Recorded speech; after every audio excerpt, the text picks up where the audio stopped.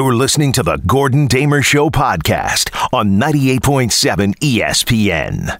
Yes, and we are off, and we are running on this spring Saturday afternoon. It is April 9th, 2022. How's everybody living? How's everybody doing? The number, of course, you know, 1-800-919-ESPN. It is the Gordon Damer Show. It is 98.7 FM.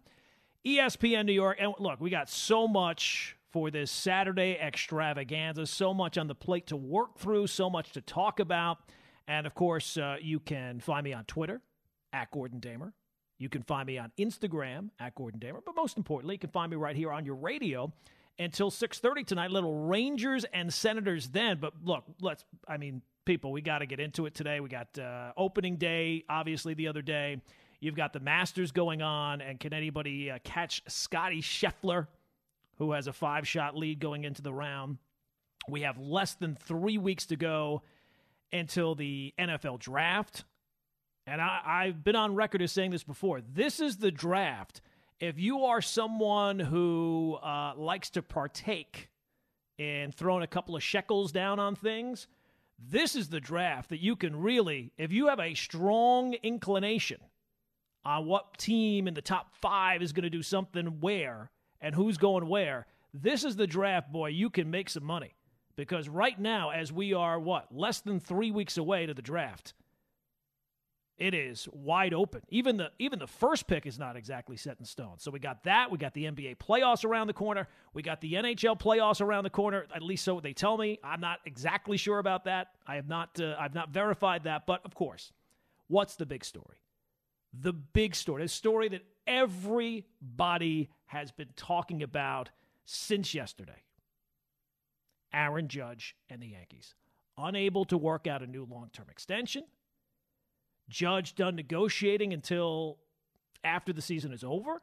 So if that's true, if he does not go back on that, then he will be a free agent. The Yankees making it clear that they had offered Judge a 7-year contract for $213.5 million. And if you add in his salary for this year, you're looking at like a contract of $230 million over 8 years. An 8-year contract for a guy who's 30 years old is not insignificant. It's not nothing.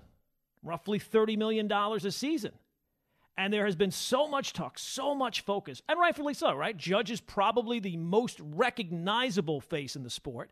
Now, he might not be the face of the sport, but he's the most recognizable player in the sport. I think you could definitely say that because of his size and the fact he plays for the Yankees and all this type of stuff. He's in the playoffs every year. He's the Yankees MVP, no question. And at a time when fewer and fewer homegrown players are making it to free agency, this is big news. But the thing you have to keep in mind when it comes to this story, and this is a big story, is that there is a condition that is affecting many in the tri-state area. And that condition is Yankee derangement syndrome. Oh my God, that sounds terrible. I don't want that. Well, you might already have it. You should go through the signs, and I'll give you what the signs are if you suffer from Yankee derangement syndrome. It's a condition, and it's very easy to recognize. You might recognize it in yourself, family members, friends. It's a condition that anything the Yankees do is always wrong. And not just wrong, outrageously wrong, disastrously wrong. It's atrocious. It's inexcusable. If you find yourself using those words specifically to discuss something, anything that has happened involving the New York Yankees, you or someone you love might suffer from Yankee derangement syndrome. I think I can, if you need an example, I can point out examples. The New York Post is clearly suffering from Yankee derangement syndrome. So yesterday's opening day, Garrett, you're pumped up, right? You have to wait an extra day, but the weather's beautiful. They get all the different ceremonies underway, and Garrett Cole. But by the time you sit down on your couch, Garrett Cole's on the mound. Maybe you're making yourself a little lunch like I was. And Gerrit Cole has already given up 3 runs. And the headline from the New York Post after the game is over: Gerrit Cole had disastrous start to the Yankee season. Now, he might have, I don't even think he had a disastrous first inning. He had a terrible first inning, but disastrous means that it's something you can't come back from. And the fact that you're writing the story after the game tells me you already knew the Yankees won the game, right? So it couldn't have been disastrous. It was terrible. It was an awful start, a rough start, however you want to describe it. Disastrous might be just overshooting it a tad. Disastrous would have been if he went out in the first inning, gave up 7 runs, and the Yankees lost 7-3. That would be disastrous. What he did in the wild card game last year, that was a disastrous start. Or if he had gone out, started warming up, and felt something in his shoulder or his elbow or his side or somewhere on his body, and he had to go on the injured list. That would have been a disaster. But giving up 3 runs and then pitching 4 innings, it's disappointing. It's a rough start. It's not what you came for. It's underwhelming considering who you hope Gerrit Cole can be. But disastrous? I don't know. It feels a little bit, just a little bit, like an overreach. But you know it. And if you listen to the shows, if you read the articles, if there is a certain portion, and not a small portion, of the population, the sport fan population, that everything the Yankees do is wrong. And again, not just wrong, not just that you disagree with it, and certainly not, well, I can kind of see both sides. No. Wrong and outrageous. Oh, it's outrageous what they've done. When they signed Cole, it was outrageous to some. How can they give him all this money?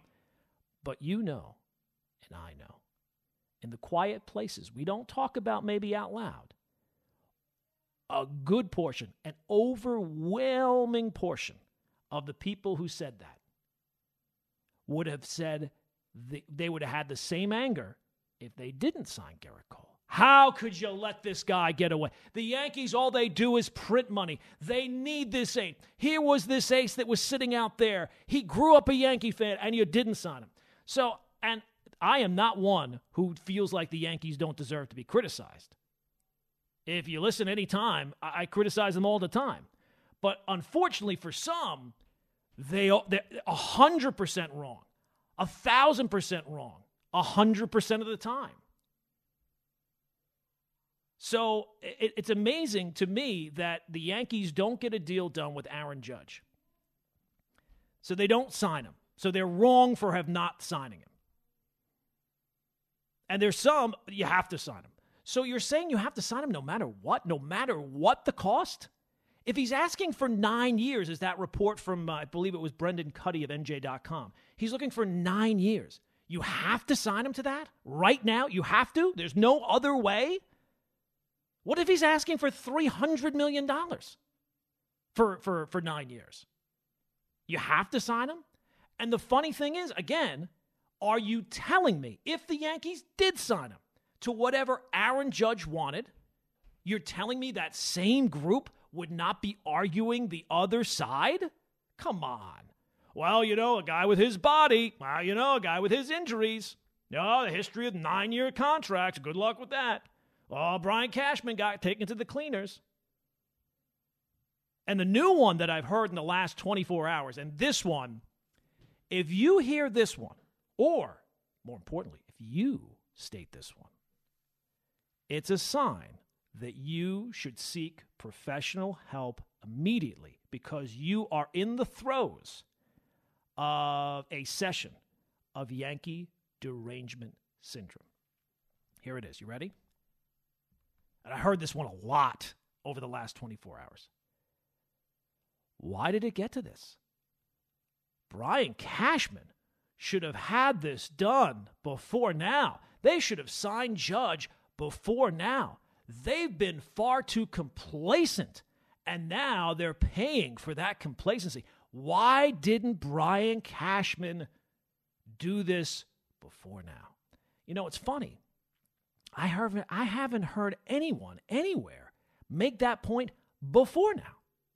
But let's say there are people, because I can't be everywhere at once, I'm not omnipresent. When exactly is this time that you wanted to sign him before now? Were they supposed to do this in 2020 when he played 46% of the Yankee games? I mean, I'm assuming if his demands are seen as excessive to the Yankees, right? They want to get the best deal. Judge wants to get the best deal. So from the Yankees' point of view, and that's what we're talking about, from Brian Cashman's point of view, if Judge's demands right now, in this moment in time, are excessive, well, I'm assuming they were probably excessive then too, and this is before he had a full season last year pretty much where he was able to stay healthy. But in 2020, you're telling me that people criticizing Brian Cashman for not having this deal done before now would not have been saying the same things, and maybe more justifiably, when he had played Judge in 46% of the Yankees' games that season? Or what about in 2019 when he played in 62% of the games? Or in 2018 when he played in 69% of the games? I mean, right after his rookie season, when is this magical time where it was apparent to everybody and everybody was screaming to get a deal done right then and there? I can tell you it doesn't exist. It's completely revisionist history. Nobody follows this stuff more closely than I do, and nobody anywhere was yelling and screaming that the Yankees should have had a deal done with Aaron Judge. In fact, everybody was saying, well, when it comes time to make a deal with Aaron Judge, how are you going to do that because of all these injuries? So if you're exhibiting these signs, it might be time to check with a medical professional because you very well might have Yankee derangement syndrome. And I get it. Criticism, especially in sports talk radio, is completely normal. The Yankees have gotten things wrong, plenty of things wrong. But if you're saying that they're getting every single thing wrong 100% of the time, I think maybe you might be the problem here. And really, this all focuses on one guy. It all focuses on Brian Cashman. And I get it. He's been here now for, I think, 25 years, and the last half of that time, they've not won a World Series. That's a fact. And that does not happen in Yankee history. But given how he is talked about, you would think that Brian Cashman was some sort of combination of Mike McCagnon and Dave Gettleman and Phil Jackson rolled into one. It's a bit much. It's a bit of an overreach. So a perfect example, yesterday, right? They don't get the deal done. Cashman comes out and talks about it. And he says the Yankees offered this, right? 7 years, 213, eighth year. And what's the immediate reaction? Look at this sneaky Cashman. He wants fans to look at Judge as greedy. Well, I mean, it's a negotiation, and I'm sure people in Judge's camp are not babes in the woods, or are not, new to the dance of negotiation. So I'm sure they're doing stuff behind the scenes as well to kind of boost up his value. But I mean, if Brian Cashman did not come out and say what he said yesterday, what would have been the overwhelming narrative? Because I haven't heard that many people saying, Aaron Judge is being so greedy. So if that was the intention, it failed miserably. But if the Yankees did not make their numbers known, I'm sure, and already they let their numbers be known, and they're still being said to be cheap. Oh, you're being cheap. And if they didn't release the numbers, they must not be proud of the numbers. What are they hiding? And you know that something somewhere would have gotten out, and maybe it would have been the right number, maybe it would have been the wrong number. Look, there are plenty of times where criticism is warranted. I realize that. But I will tell you, I don't think it's here, at least not yet, because I think at this specific moment in time, as the Yankees get set to open up the season, I don't necessarily think the Yankees did the wrong thing. Oh, my goodness. So much going on. You got the Masters going on, and I'm very tuned in, very engaged. Because before the tournament, I spread a couple of shekels around, and I found, I went with Scotty Scheffler, and he is running away with it, at least right now. He's got a 4-shot lead. Shane Lowry is a 4 back. He's 1 under so far today. Schwartzel and Johnson are also 1 under today. Schwartzel is now 4 under, so he's also 4 back. Johnson is 3 under. Johnson and Scheffler, who I am focused in on Lowry and Schwartzel, not so much. So that tells you that Lowry or Schwartzel will win this thing. And today, of course, is obviously moving day at the Masters, the day where if you're going to be in position for Sunday, you got to get it done. So, all right, so we'll keep an eye on that. But we've been talking about the Yankees and Aaron Judge and his contract. 1-800-919-ESPN is the telephone number, 1-800-919-3776. So just to kind of illustrate why Yankee derangement syndrome is real, and we're going to get to the phone calls here in just a second. Yankees give out their numbers yesterday, right? 7 years, 213. And I think it was the right approach for the Yankees because they made a good enough offer that could be accepted, but they had to have known it was probably not going to get accepted. Like when you make that, they've been negotiating this entire time. I'm sure they've been going back for years about what Judge is looking for, what they feel comfortable with. But I think there's two major benefits to not signing Judge at this point. A, and they're pretty obvious. A, you get an extra year to see whether or not this guy can stay healthy. And that is still a major factor. I love how he had one healthy season last year. All right, he's answered all the questions. He answered all the questions? No, I think he answered some of the questions. The main question still remains, can he do this year after year? Is he going to play 140, 150 games a season every year? Or is it going to be the type of thing where he plays 150 games one year and then maybe 110, maybe 100, especially as he ages? His health is still a number one factor in trying to determine what the contract is going to be. His production is not. You know what his production is going to be if he's out there. It's pretty consistent. But are the fluke injuries that he had in the past, is he more susceptible to those kind of freak injuries? Are those something that are going to continue? Now the Yankees will get a full season to get the answers to that question as much as they can, right? Like you don't sign the deal until you have to sign the deal. You don't make your best offer until you have to make your best offer. And I would think that, I don't know how much motivation goes into this, but I will say I don't think that Aaron Judge is ever going to be more motivated to have a monster season. And if he does, the Yankees benefit. And if he gets hurt, well, the Yankees at least avoided paying more than they had to when they had to. The Yankees can sign Aaron Judge whenever they want. So they can wait until they're actually going to lose him before. Can we at least do that? Can we wait until they're actually going to lose him before we act like they already did? I think the Yankees did the right thing. I think Aaron Judge did the right thing. And let's let it play out. If he goes out and he has a typical Aaron Judge season, he is clearly going to make more than what the Yankees offered him. And if he is going to make more, guess what? The Yankees have more than enough money. If they want to sign Aaron Judge, they will. If he goes out and has his best season, he's going to make more. If he goes out and has a below-average season but is healthy, he's probably going to make as much. And if he goes out and gets hurt and plays 100 games, well, then there's some room to talk about. I would think the Yankees are not going to decrease their offer all that significantly. And for Aaron Judge's point of view, I'm sure he's probably, his management team is probably thinking, Steve Cohen's just out there waiting to pay Judge $50 million a year. I am convinced if Steve Cohen paid a 37-year-old Max Scherzer $43 a year or whatever it is, he's going to pay a 31-year-old Aaron Judge is worth $50 to that guy. And if he wants to sign Judge to a ridiculous $400 million or whatever, well, then you can have the conversation. But as we've pointed out many, many times, if spending money led directly to championships, the Angels would be a model franchise, right? Artie Moreno would be in the Baseball Hall of Fame. So, all right, 1-800-919-ESPN is the telephone number. Coming up, I'll give you a perfect – yesterday was a perfect example of what Yankee derangement syndrome is. So let's get some phone calls in and find out just how pervasive this is in the listening audience, Yankee derangement syndrome. Let's start out 1-800-919-ESPN with Tony is in the Bronx. Tony, you're first up on the Gordon Damer Show. Hey, thanks for taking my call. Listen, I told your screen, I said, I am not deranged. That's the thing, Tony. You can't know if you're deranged. The rational, level-headed people have to tell you whether you're not deranged. So we will be the judge of that, my friend. But go ahead. So I do think that this Yankee offer was certainly formidable.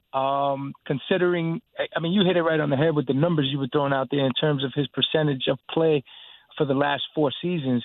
That number that they gave him is more than adequate. I'm actually really surprised that he didn't take it. And, you know, maybe he's trying to negotiate for some type of opt-out every year. Who knows? But which would work to his benefit. But that number right there, why wouldn't you secure, you know, that money for that term? You know, because this guy is literally one diving play, one swing from, you know, missing another 30 or 40 or 50 games. And I can't see why any fan out there doesn't see that. It'll be the same exact fan that when he does get the contract, they're going to be complaining that he's on the hook for $45 a year at the age of 39. So Absolutely. To me, it doesn't make any sense. The only thing I would disagree with you with, Tony, is that I don't think, like, if he were to miss, say, 50 games, maybe the offer might go down slightly, but I don't think it would go down all that much from the Yankees. I think that the Yankees would still do. I mean, at the end of the day, it's still in the Yankees' best interest to have this guy long term. So I think that, which I agree. I don't even think the offer would go down that much. Yeah, no, I definitely agree. But, you know, it's just, it goes to part of the reason why, you know, a lot of players don't want to come to New York without that Yankee tax because, you know, they got to deal with this constantly. Like you said, you alluded to the disastrous headline for Cole and his start yesterday. I mean, really? I'll take three runs a game for the whole season, to be quite honest with you. You know, yeah, a little bit of a rough start. You want to see a little bit better. I mean, it was bad. It was a bad opening inning. Absolutely. Yeah, absolutely. So, you know, but listen, man, thank you for taking the call. We'll see, man, hopefully. All right, Tony. 1-800-919-ESPN is the telephone. All right, so I would say Tony does not suffer from Yankee derangement syndrome. That was a level-headed, realistic approach to the Yankees' issues with Aaron Judge in terms of fans. If they would be complaining if they signed him and then he got hurt. And again, that is still the number one thing. Because all the people who are now saying, well, no, he proved last year he's healthy. He could stay healthy for an entire year. He did. Yes, he did it one time, but let's see if he can do it a second time. And look, I'd like to see it as many times as possible before I have to make a decision on a long-term contract. I like to have as much information as I can before I make a decision, and then as the facts change along the way, my opinion changes. I base my opinions on the facts. So if Aaron Judge goes out there and plays 150 games this year, I will feel more confident in giving him a long-term deal. But if he goes out and gets hurt again, well, then we're right kind of back to square one. And all the people who are saying, oh, no, it's already solved. He went out. He did great. A lot of them are the same people who are breathing a sigh of relief after Jacob deGrom went out in one spring training start and was able to throw without any pain. The back page of the paper was sigh of relief. Yeah, that sigh of relief was short-lived. That came and went quickly. And if Aaron Judge were to go out and get hurt, all the people who are saying you got to sign him no matter the cost, they would all be up in arms because they suffer from Yankee derangement syndrome. If you want it better, maybe I'm not doing a good enough job of describing it. Here is a perfect example. Yesterday, Garrett Cole came out, and as I said, stunk in that first inning. Gives up 3 runs. I mean, before you've even sat down, he's already in the hole 3-0. So all the optimism and excitement of opening day, whoop, right out the window. So before the game, he was seen, shouting in the dugout because the game started slightly later. And after the game, what's the Garrett Cole's whining. He's so fragile. He's so delicate. He's blaming a 4-minute delay for how he pitched in the first. Have you heard this take? You've heard people say this? He is blaming the fact that the game was slightly delayed for how he pitched in the first inning. I'm like, wow. When I heard that, and I'd not heard what he actually said, I was like, boy, that's weak sauce. That's a perfect candidate for a segment we do later in the show on Saturdays, World's Worst of the Week, which is the worst take of the week, whatever the worst opinion that you've heard anywhere. And I got to tell you, today we got a doozy. But it's not Garrett Cole. Because when you actually listen to what he said, the take of he blamed the delay for how he pitched in the first inning is completely untrue. It's not based in reality. It's not based in fact. I don't know what it's based on. I'm thinking it's based on Yankee derangement syndrome. Brian, do you have the cut from Garrett Cole? Play Garrett Cole. This is him after the game being asked about the delay and being unhappy about the first inning. Yeah, I mean, that was an unforeseen challenge. Festivities got a little away from the schedule. Could you talk about how the Rizzo home run gave you guys a big boost? It seemed like you settled down after that. Yeah, I mean, it was it's a great answer. That's the second question after. So that's I don't want to especially be after being accused of being guilty. Oh, well, you didn't listen to no, you heard what the next question was, and it was him addressing the Rizzo home run in the bottom of the first. That's the entire cut. Where exactly did he say that the delay was the reason why he stunk in the first inning? Did anybody else hear that? Because I didn't hear that. I think I didn't hear that because it didn't say it. Now, it's pretty clear he's trying to couch his words because he was annoyed that the game was starting later than it was, and he's impatient.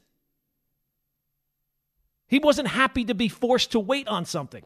So now we're New Yorkers. Let me get this straight. New Yorkers are criticizing people for being impatient. Really? Really? I might be a hypocrite at times, but I will be darned if I'm going to be that big of a hypocrite to blame somebody for being impatient. And you might say, well, it's only 4 minutes. What's 4 minutes? Have you ever waited 4 minutes when you don't feel like you should have to wait 4 minutes? It feels like an eternity. Sit behind somebody who's coming to a stop sign, who's sitting there for an extra 30 seconds. It feels like an eternity. When the light turns green and the person's on their phone and they're not paying attention, and it's a green arrow and you want to get through the green arrow, but this idiot is not going when the light turned green. Yes, I am guilty of being impatient. And it's pretty clear that if Garrett Cole could say whatever he wanted to say, he would say, yeah, it was really ticking me off that we had to wait. I'm ready to go. Let's go. I'm waiting here, and we're waiting for first pitches, and this person's being introduced, and that person's being introduced. Let's go. Let's hurry it up. Let's go. Come on. Wrap it up. So I'm not going to sit here and blame him for being impatient, especially since, now if he came out and said, that's the reason why I stunk in the first inning, well, then you would have a beef. But again, Brian, play the cut again. This is him talking about the annoyance of having to wait for the first inning. Yeah, I mean, that was an unforeseen challenge. Festivities got a little away from the schedule. Yeah, that he wants to say that was a real pain in my neck, but not his neck. Come on, let's go. Come on, I'm waiting to go here. The show is starting. Let's start the show. Let's not wait any longer. At no point did he say, that's the reason why I gave up 3 runs in the first inning. So if you're someone who took that and spun it in your mind to mean something else, you, my friend, might suffer from Yankee derangement syndrome. 1-800-919-ESPN is the telephone. Now, Tony called. Tony, I think it would be fair, does not suffer from Yankee derangement syndrome. Eli in Washingtonville might very well be on the posters for Yankee derangement syndrome. Eli, how you doing, pal? I'm good, and yes, I admit that I am a deranged fan. Okay, now let me before you start, I'm going to guess you are not happy that the Yankees didn't sign Aaron Judge yesterday. No, I'm actually glad, and I think it was an adequate offer. But I feel that the Yankees backed themselves into a corner. Really? Look at that. If I'm if I'm the GM if I'm the agent of Aaron Judge, and I have my ear to the ground, and seeing that the Yankees didn't sign nobody, the Yankees didn't trade for nobody, Cashman's having an awful off season. Of course, I'm going to hold out and not sign this contract, because right now Judge is the only person that you guys could sign that would have the fan base pleased. Not me, because I think, it is a long contract for a guy that him and Stanton are the same player. But this is the mismanagement of Brian Cashman. You know, Eli, how would they have gotten around this situation? How would they have gotten around this? You're saying that the Yankees made a mistake here. How would they have gotten around it? All right, so look at the blueprint that every other agent in the league is doing. Okay. You get your guy early. You sign him on a good rookie deal like they did with Olsen, with the Braves did with Olsen, and all these other young guys that are signing contracts on a budget because you know what? They're getting their money up front. You know, their big money up front, and they're avoiding arbitration. But Eli, when would they have done that? When he was missing all the time in his second season? When he was missing all the time in his third season? When he was missing more than half the games in his fourth season? Like, when would they have done this? I agree. You know, you bring up a good point, and Don LeGreg brought up that point too. But didn't they do the same thing with Severino? Yeah, because I think what Severino's demands were not nearly as excessive. And look, Judge is a better player than Luis Severino, and he's done more, so he should be asking for more. But I'm guessing that if the Yankees view his demands right now as excessive, they might not have been as excessive back then, but they were probably excessive given the time frame and where he was as a player back then too. You know, the fact that Aaron Judge got to the majors so late, it's pretty clear, and he's as good a player as he is, this is probably going to be the one contract that he really cashes in on. This is it. He's not going to probably get a second bite at the apple, so he's got to go for the moon. I get that. But I just don't think that there was really any way around this situation outside of, if these numbers are true from Brendan Cuddy that he's looking for a 9-year deal, I don't really think that there was any way really around this for the Yankees. All right, but last season they could have done this knowing that there was going to be a lockout this season. They could have see where Judge's head was at. Mm-hmm. You know, try to negotiate last year. I'm sure they did. And you know what? If you see that this guy's going to ask for an outrageous contract, start planning ahead. Well, how do you know they haven't? The Freeman. But Eli, how do you know they haven't? How do you know they haven't? Planning ahead means when you lose him. Right. Planning ahead means when you lose him. They're leaving the door open, hoping that they don't want to lose him. All right, Eli, thanks for the phone call. They don't want to lose him.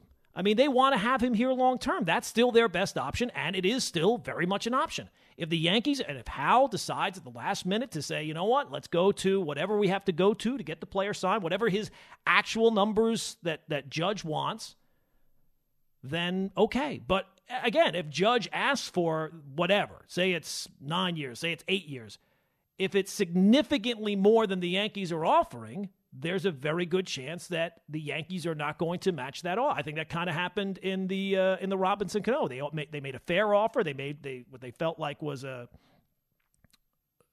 offer that he probably was not going to top. One team did top it. And look, Cano has had a very good career post the Yankees. Now, he's gotten caught with the PEDs. He's missed the season. He had that one bad year with the Mets. But he's kind of lived – I mean, his numbers overall are not terrible. I mean, this idea that I think a lot of people put out there, well, you know, that contract the Mariners signed was such a mistake. Well, they didn't make the postseason as a result of it, that's for sure. But in terms of the numbers and the production you've gotten from Robinson Cano, it's been pretty much in line with what you had to kind of expect at this stage of his career. Yeah, it is the Gordon Damer Show. It is 98.7 FM, ESPN New York. And that story about Dwayne Haskins, man, what just an awful story when that came across. Young guy.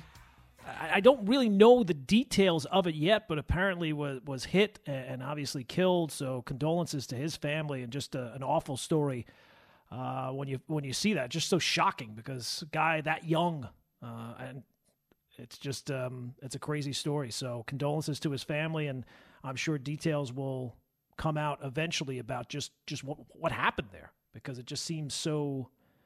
It's just so strange when you see when that came across Twitter. You're like, wait a second, how did that happen? And then you get just a little bit of the details about whether he's walking on the side of the road or running on the side of the road. The details aren't clear at this time, but obviously, what is clear, it's just awful, just an awful tragedy for such a young guy. So condolences to him and to his family for that loss. So all right, 1-800-919-ESPN is the telephone number. 1-800-919-3776. 7-6. We've been talking a lot about Aaron Judge today. We'll continue to take your phone calls there.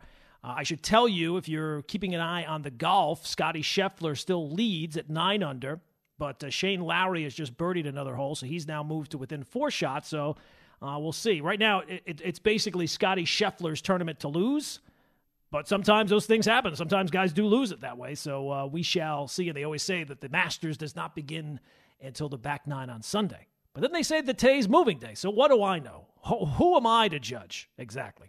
But I did want to touch on the Mets last night, because the Mets game, as I mentioned, was on Apple TV.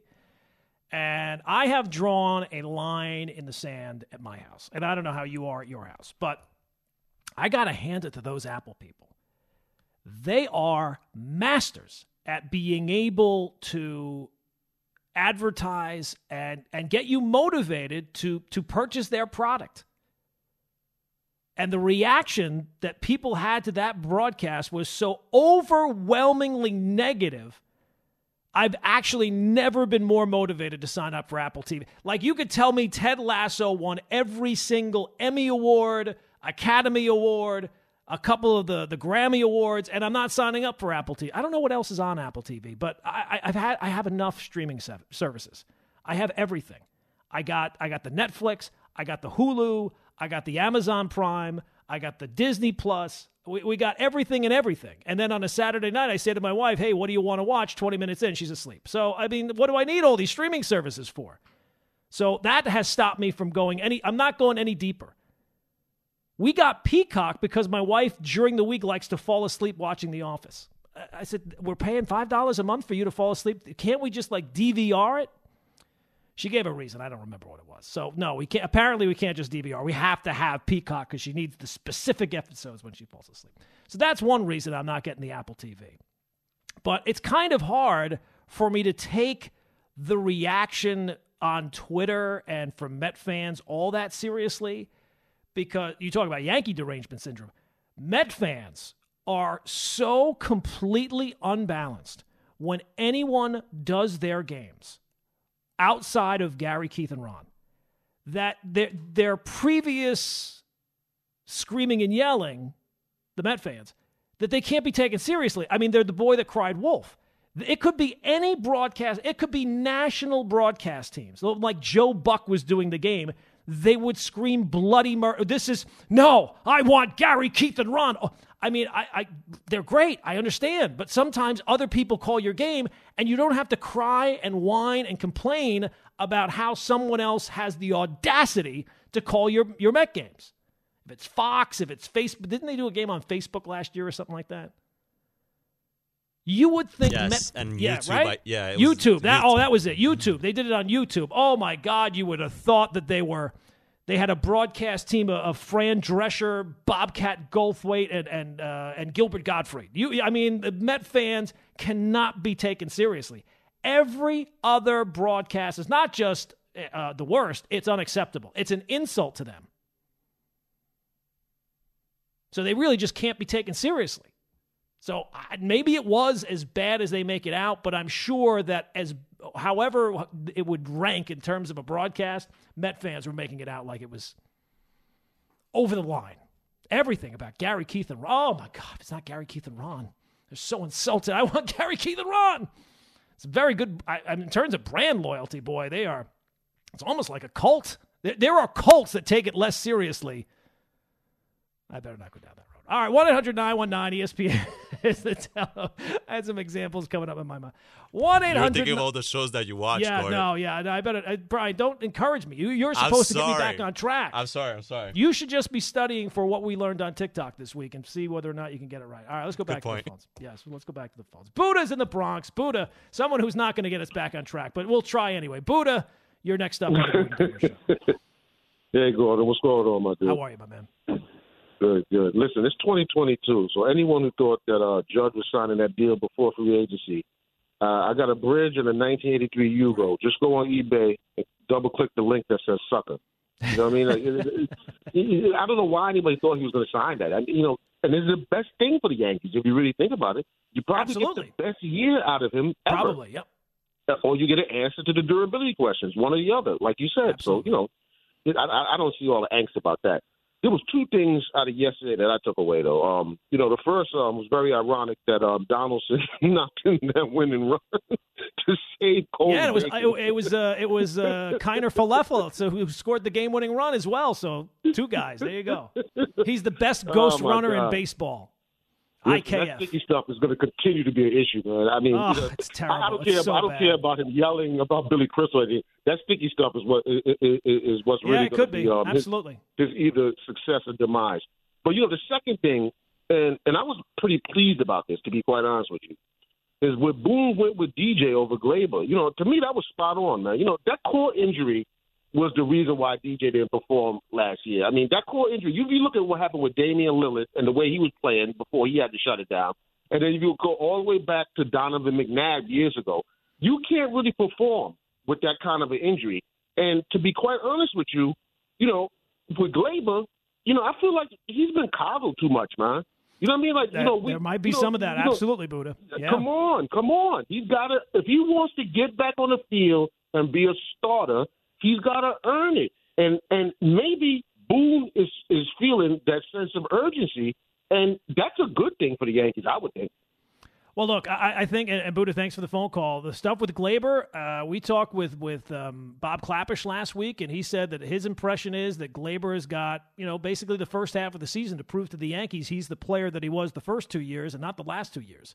And when we were talking, Larry and I, on Thursday night about who's going to start at second base, Boone had that cut about it's very difficult to tell a veteran that he's not starting on opening day.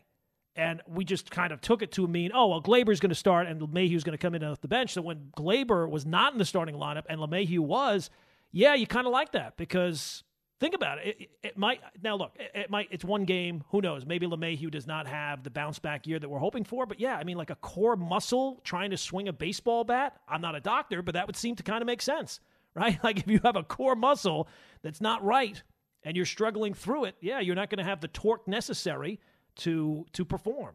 So, I do think that I don't know how exactly they're going to make all these at-bats work. I still do have hope that Gleyber Torres will kind of snap out of it and get back to the player that he was. But I kind of almost like the idea of maybe not an ultimatum, but you don't have to be able to read what the writing says to be able to see the writing on the wall. I kind of like the idea that Gleyber Torres is being kind of told, hey, look, dude, you gotta bring it this year. You got to step it up because the last 2 seasons has not been it. And how they make those at-bats work, we shall see. But it seems like, at least for one day, LeMahieu was the second baseman and Gleyber was the guy coming off the bench. Let's go back out to the phones. 1-800-919-ESPN is the telephone number.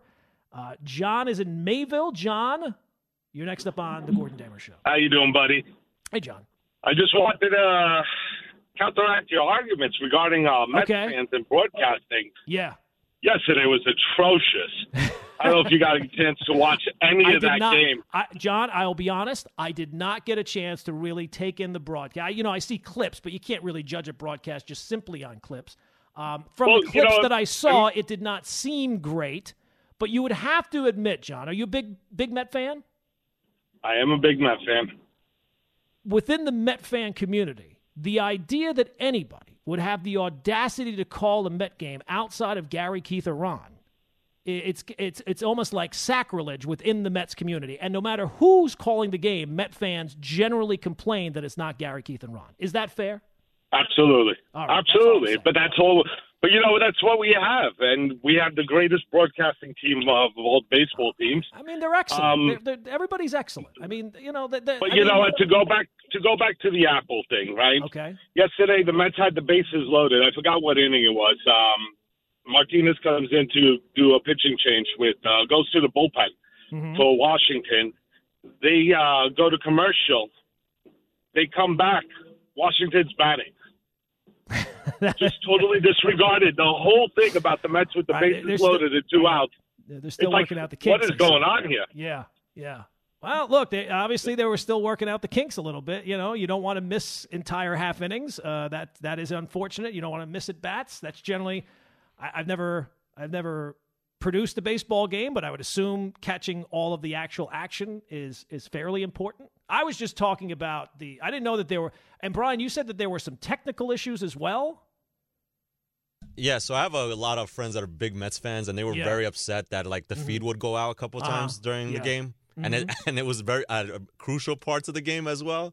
So they were really upset, and then they would say, I miss Gary, Keith, and Ron. Right.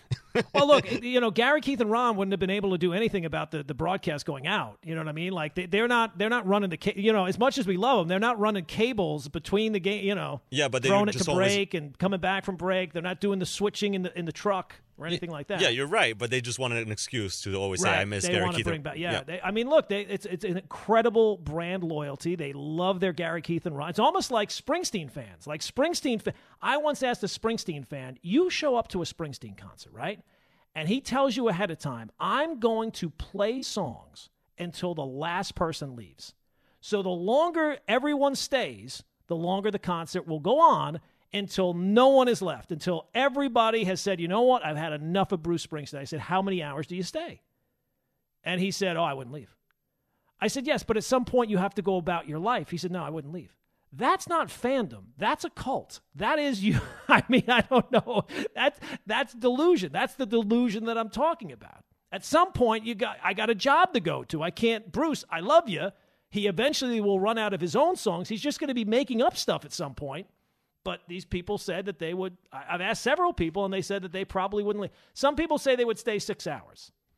At some point of a concert, it's like, all right, I get the point. You know what I mean? Like, yeah, it's good and all, but I got to go home. I got to get to sleep. I got to get something to eat. Enough's enough. Enough's enough. Oh, just stand around, wait for Bruce to be done. Wait for the last person to turn out the lights. They won't do it. They'll just stay. They'll live there. They will live there from now on. It's like a religion.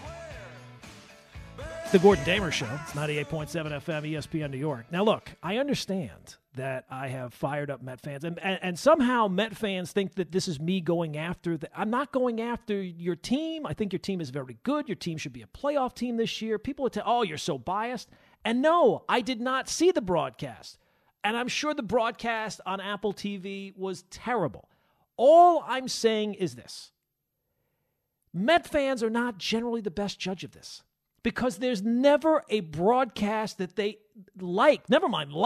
that they deem acceptable outside of Gary, Keith, and Ron. They love their Gary, Keith, and Ron, Gary, Keith, and Ron. They're doing bobbleheads for Gary, Keith, and Ron. And they'll be lined up they'll be like the Bruce Springsteen fans, lined up to get the bobblehead of Gary, Keith, and Ron.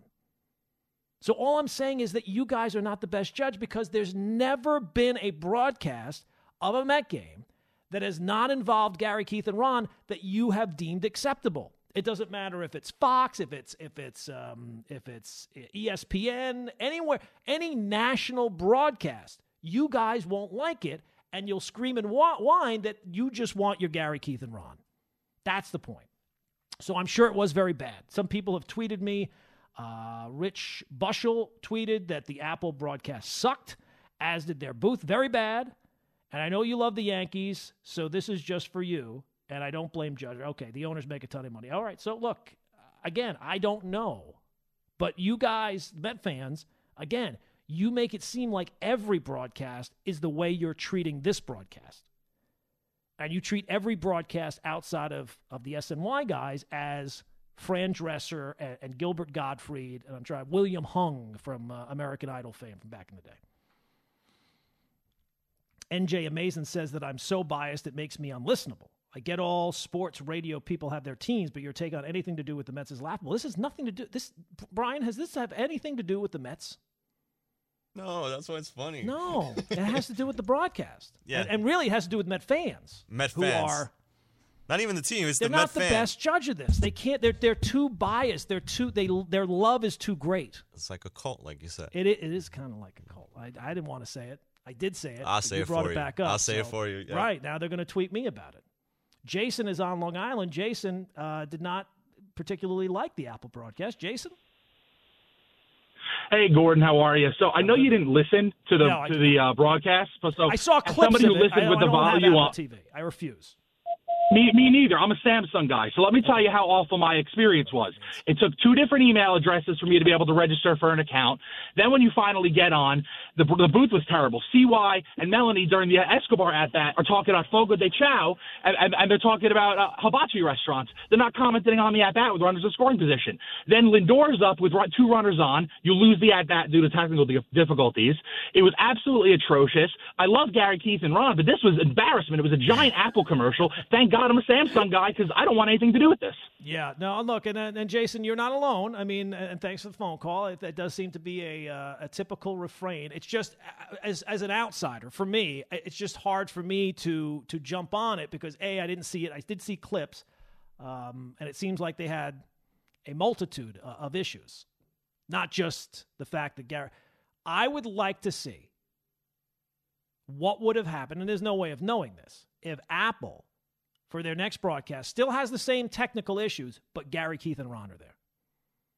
Because if Gary, Keith, and Ron are there, I bet you Met fans, the take will be, yes, we've lost the picture. Yes, we can't watch the game. Yes, I don't know what the score is. Yes, I can't even tell who the Mets are playing. But we have Gary, Keith, and Ron. And that will make it all okay. So the Apple people get up, open up the checkbook. God knows they have. I mean, they're making billions of dollars just from those stupid AirPods.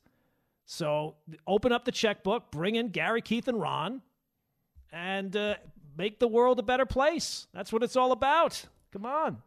Mike is in the car. Mike, did you enjoy Apple broadcast yesterday, Mike? How you doing today? Yeah. How we doing? How you doing? Good, pretty good. Gordon, I want to preface this call. You fired me out because I don't usually call. Uh-huh. But the telecast last night, yeah, it was like listening to Ryan Seacrest and Kelly Clarkson calling the game. Okay. Well, look, Ryan Seacrest is an amazing broadcaster. And you really cannot. I'm a Met fan, and I like Gary, Keith, and Ron. I'm not a big Keith guy, to be honest with you. Uh-huh. I like Gary and Ron, but to say, Met fans, if it was the telecast based on, because it wasn't Gary, Keith, and Ron, is just wrong. If you didn't see the game last night, or hear the game, or watch the game, and to make comments to say, well, that's the reason, you are so off base on this subject. Right. You can't even imagine. Mike, I will grant you that. There is a very good possibility that I am not informed enough. I did not watch the game, so you might be 100% right. But can just take just 1 second. Just answer me this. Has there ever been – what is your favorite broadcast team to call a Met game that is not Gary, Keith, and Ron? I like Joe Buck. All right. You came up with a name, at least. I like Michael Kay. But he's not calling Met games. No, he's not. I'm saying somebody else somebody else who has called a Met game, and you're like, you know what, these guys are good. I enjoyed this broadcast. I mean, I go back to Vin Scully calling the '86 World Series. Okay, we gotta go back 36 years. I go back. Well, then there was Gary Thorne. I mean, we go back a lot of guys that done the Met. You honestly, you cannot make a fair assessment how bad that telecast was without have not listened to it. I'm not really judging the broadcast because, again, I haven't seen it. I'm just saying that I know from past experiences, Met fans are never going to like a broadcast. Now, I will say this. I have not heard such a collective, universal reaction before from Met fans, but there has never been a broadcast that Met fans deem acceptable that is not done by Gary, Keith, and Ron. You have to admit that. Go listen to an inning or two, and then you're going to take a couple of steps backwards, and you're going to say, you know what, these Mets calls are right. It was hideous, horrible. Can I be more emphatic about it? Well, I don't know. I don't want to challenge the FCC license, if you know what I mean. I don't want you to get carried away. I don't want you to push it too far, Mike. Look, your point taken. Your point has been made. And again, I think people are missing the point. I am not judging really the broadcast. What I'm really judging is Met fans and their love for Gary, Keith, and Ron. There are few things in sports right now stronger than Met. I don't know that there's anything. I don't know if I could come up. We have until 6:30. We have 2 solid hours. And I don't think I can come up with anything that is stronger than Met fans' love of Gary, Keith, and Ron. And here's the thing. They always, but it's the best broadcast. Newsflash. All the broadcast teams in New York are excellent. They're the pinnacle. Mike Breen is calling Knick games. Ian Eagle is sensational. There's nothing that guy can't call. The hockey with Sam Rosen. I mean, I don't even watch that much of it, but anytime Sam Rosen's on it, he's perfect calling the action. Not too much. His voice is perfect for the action. He's always right on top of it. Doc Emmerich, when he used to call the Devils stuff, national stuff. I mean, all the broadcast teams here in New York are excellent. But there's no fan base that feels the way they do, to the degree they do, that Met fans with Gary, Keith, and Ron. It's impressive. It's a little disturbing, I got to admit. It's like Kathy Bates in Misery level, but, I mean, to each his own. 1-800-919-ESPN is the telephone number. We've been talking about Aaron Judge today. Yankees continue to trail the Red Sox 2-0, but working out of a jam there just moments ago as they head to is it the bottom of the third there? I'm not sure. We'll check. But also the golf story going on right now at the Masters. It's round number 3, and the story continues to be Scotty Scheffler as he continues to lead by 5. He is now through 10. He's at 11 under, good for a 2-shot lead over 2 others, so we'll keep an eye on that as well. But right now, it is time for us to unveil our new segment on the Gordon Damer Show. Now, during football season, we have, of course, poop rankings, the polar opposite of power rankings, where we look at who is the worst in the NFL. But there is no NFL right now. Maybe we'll have a poop rankings edition for the NFL draft in a couple of weeks. But I am on TikTok a lot, far more engaged on TikTok than a 51-year-old man has any right to be. But it's fascinating. It's an unbelievable algorithm. I feel like TikTok kind of gets a bad rap that people are like, it's almost like a joke among older people. But it really is. There are some very creative and very fascinating people on TikTok. I am not one of them, but I do take in their content, and now I pass it along to you, so you don't have to be. But this new segment is called What I Learned on TikTok This Week. So I think I'll narrow it down, Brian, a little, make it a little bit easier for you. Okay. I will give you 3 so-called facts. 2 of the facts are true. One of the facts is completely made up, and you have to find the made-up fact. Sound good? Ooh. Simple enough, good. right? Sounds good, yeah. All right. Are you ready for your first 3? Let's go. All right, first one. The first copy of the Oxford Dictionary was missing the word dictionary. That's the first one. Possibility. The second one. Yeah. The second one is that KFC, the Twitter account for Kentucky Fried Chicken, KFC, follows 11 accounts on Twitter. 6 of them are randos named Herb, and the other 5 are the former members of the Spice Girls. 11 herbs and spices. Get it? Okay. All right. All right. And then finally, number 3, your third fact, maybe true, maybe not, that while preparing to film the movie Titanic, James Cameron took so many trips to the ship wreckage that he spent more time at the ship and on the ship than the passengers themselves. Really? Okay. Okay, so those are your 3. You want me to recap them again? Go ahead. Yeah, go ahead. First copy of the Oxford Dictionary, missed the word dictionary. Mm-hmm. KFC's Twitter account follows 6 guys named Herb and 5 Spice Girls for 11 herbs and spices. Or James Cameron actually spent more time at the Titanic. I can't say you would say on the Titanic, but at the Titanic site than the people who actually traveled on the Titanic. What did I not learn on TikTok this week? Which one is like a fiction? Which one is fake? Okay, this is very tricky. This is good. This is really good. I feel like the James Cameron is like a little weird. From what I read in the past. Yes. And I know, like, with Avatar, he was weird with that, too. So I feel like that one is a fact. That's true. You're crossing that one off the list. Yes. Okay, I'm not going to tell you if you're right or wrong until you make a guess. The KFC one sounds a little wild. And I want to cheat, but I'm not going to cheat. Don't cheat. Yeah. Don't ruin the game. Yeah. So Play the game. So that one, I'm, like, going back and forth with that one. Gotcha. And then the dictionary one. You would think that the Oxford Dictionary would have the word dictionary in it. It would seem like something you would Makes notice sense. right away, right? Yeah. But then again, now I'm like playing with my like too obvious, right? Yeah, it's too obvious. Like it has to be there, but then it's not. They just want to mess with you. Sure.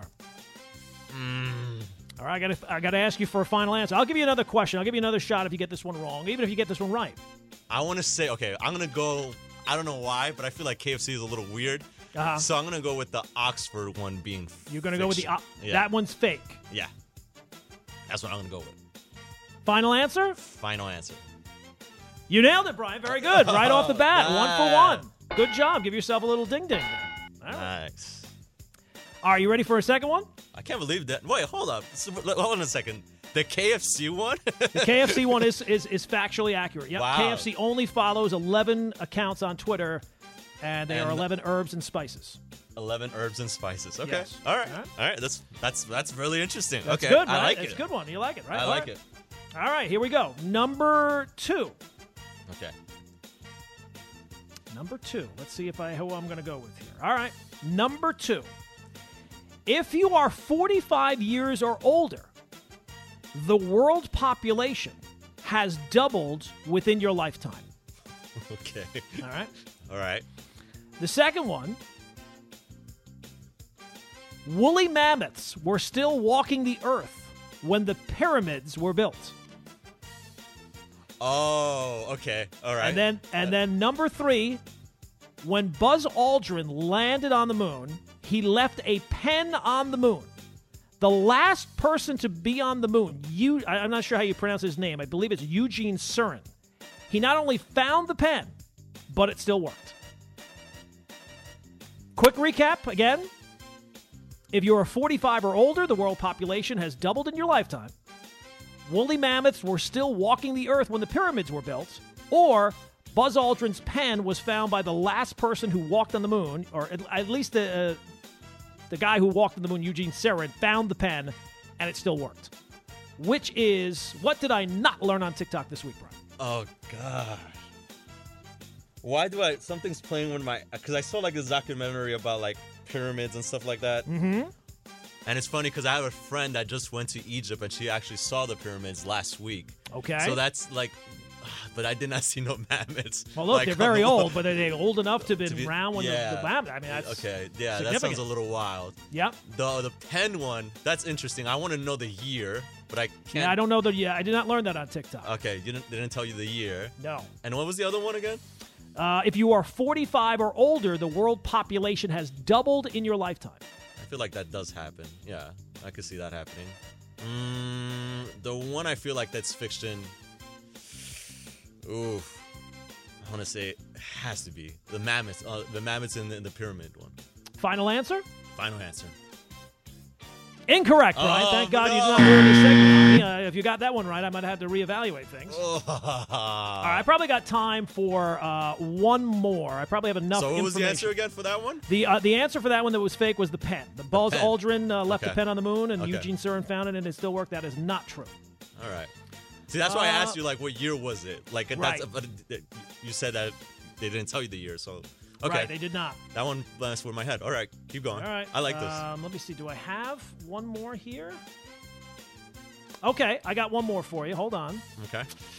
We need more TikTok kindy music next time when we do this. Oh, yeah. You know? Yeah. All right. First fact. Let's see. What do I got here? Okay, first fact. The first video uploaded to YouTube had to be taken down in 2016 for violating the YouTube terms of service. The first train was built before the first bicycle.